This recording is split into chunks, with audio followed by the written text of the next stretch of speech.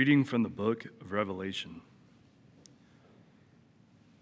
God's temple in heaven was opened, and the ark of his covenant could be seen in the temple. A great sign appeared in the sky, a woman clothed with the sun, with the moon under her feet, and on her head a crown of 12 stars. She was with child and wailed aloud in pain as she labored to give birth. Then another sign appeared in the sky. It was a huge red dragon with 7 heads and 10 horns, and on its heads were 7 diadems. Its tail swept away a third of the stars in the sky and hurled them down to the earth. Then the dragon stood before the woman about to give birth, to devour her child, and she gave birth. She gave birth to a son, a male child, destined to rule all the nations with an iron rod. Her child was caught up to God and his throne. The woman herself fled into the desert, where she had a place prepared by God. Then I heard a loud voice in heaven say, "Now have salvation and power come, the kingdom of our God, and the authority of his anointed." Verbum Domini.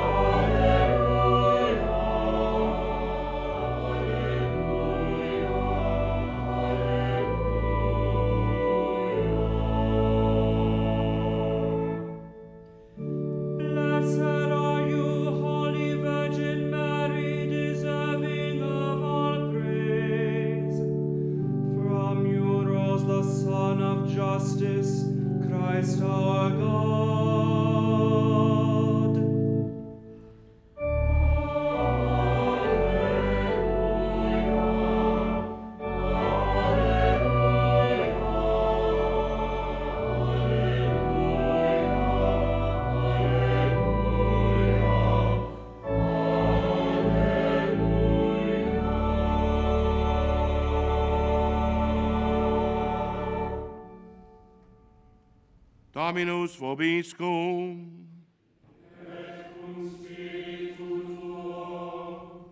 Lectio Sancti Evangelii secundum Lucam.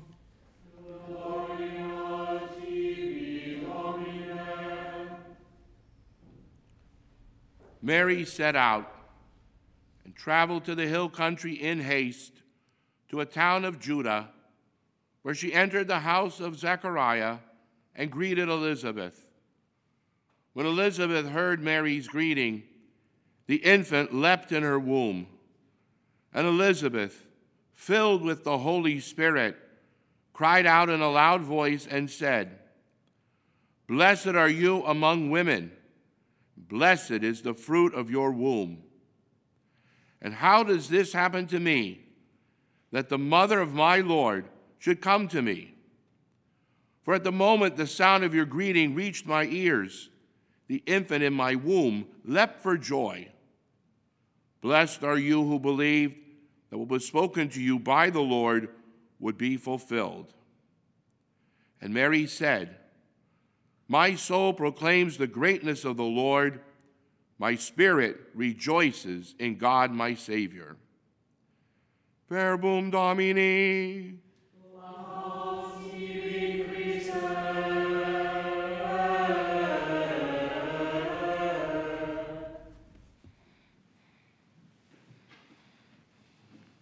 Laudetur Jesus Christus, praise be Jesus Christ.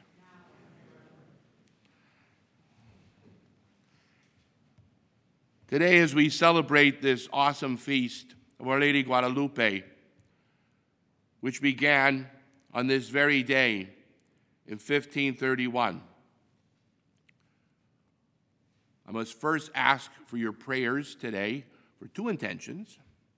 One, the seminarians where I teach at Mount St. Mary's Seminary in Emmitsburg, Maryland.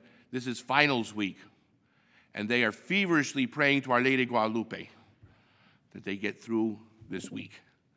And also for Father Mike Roach, one of our professors who is on the mend. He was under the weather and taken to the hospital, but doing much better, but still we want prayers for his recovery. We all know the story of this wonderful picture of Our Lady Guadalupe. So I don't want to tell you things you've already heard before. But just to recap, in case you may have forgotten, this image of Our Lady, miraculously imprinted on the tilma of Juan Diego. To this day, scientists cannot explain how it's on there. It's not painted. It's not sewn. And going over 500 years, it should have disintegrated. But that picture remains intact. That image of Our Lady had great impact here in the New World. I found some interesting little facts to share with you today.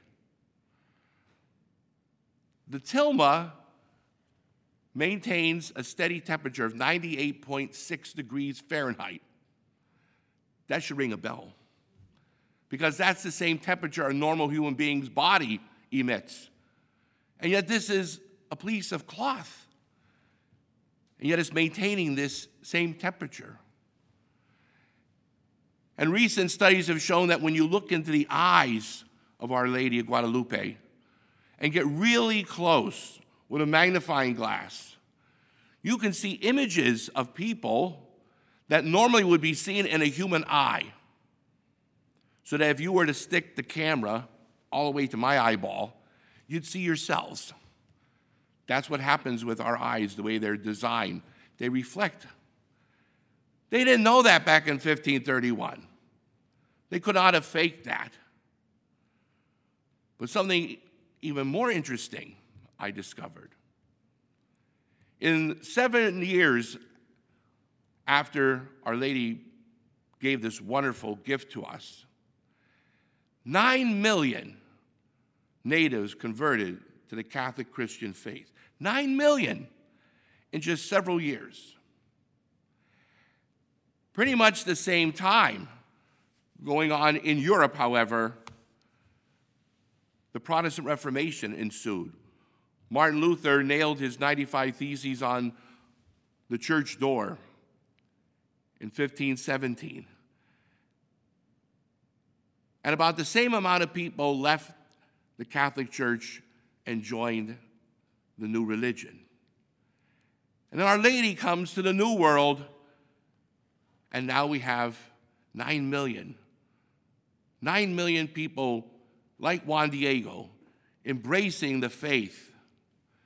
Our Lady of the Americas, Our Lady of Guadalupe, this beautiful image that we heard foretold in the book of Revelation or the Apocalypse.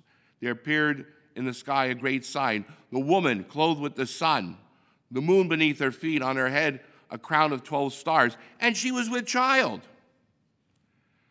And not just with child, but very with child. It looks like she's going to give birth any day, which makes sense. If today's December the 9th, you don't have many shopping days left. Christmas is soon ahead of us. And so too in this image of Our Lady. The Blessed Mother spoke to Juan Diego and asked him to have a church built. And so he goes to the bishop, who of course thinks this guy's probably been outside too long, and wants a sign, which normally bishops want signs. Makes sense. You're not going to just build something because somebody from the field comes in. And then Our Lady performs this wonderful miracle of the image, but also the roses in dense winter. But look at what she asked of Juan Diego. And all the other apparitions of Our Lady, she asked for prayers of repentance, prayers for the conversion of sinners. She asked that a church be built. At first glance, we might ask ourselves, why? Aren't there enough churches? But it's what the church represents and symbolizes. The church is a house of God. The church is the mystical body of Christ. Mary is the mother of Christ, the mother of Jesus, the mother of God, and she was given that wonderful title at the Second Vatican Council in Lumen Gentium, Mother of the Church.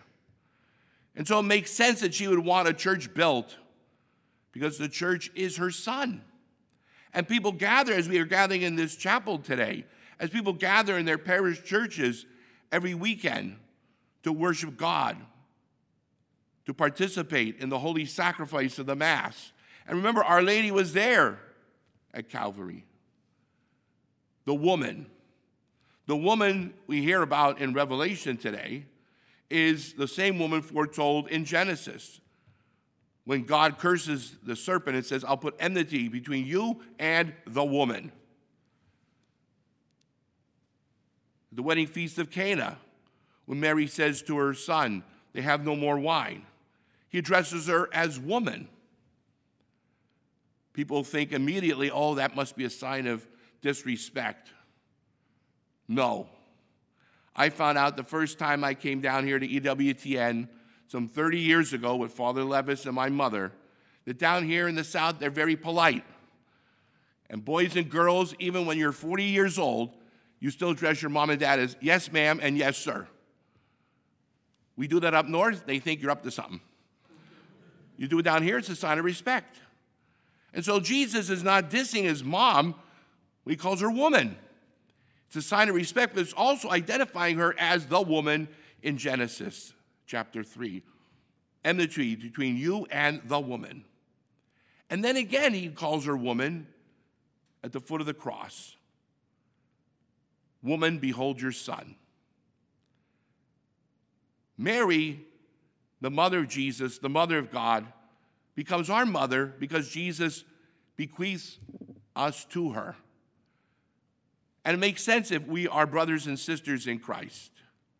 And so too, Juan Diego brings to us this marvelous, miraculous tilma, but it's more than just the tilma. It's the message that Mary is here for all of us, not just for the Europeans, but for the Americas, North and South, Africa, Asia, all over this globe, because her son Jesus came to save all men and women. And on this feast of Our Lady Guadalupe, more than ever, we need to turn to her and say, please, Mother Mary, help us get closer to your divine Son. Help us be like you and do whatever he tells us. May God bless us and Mary keep us.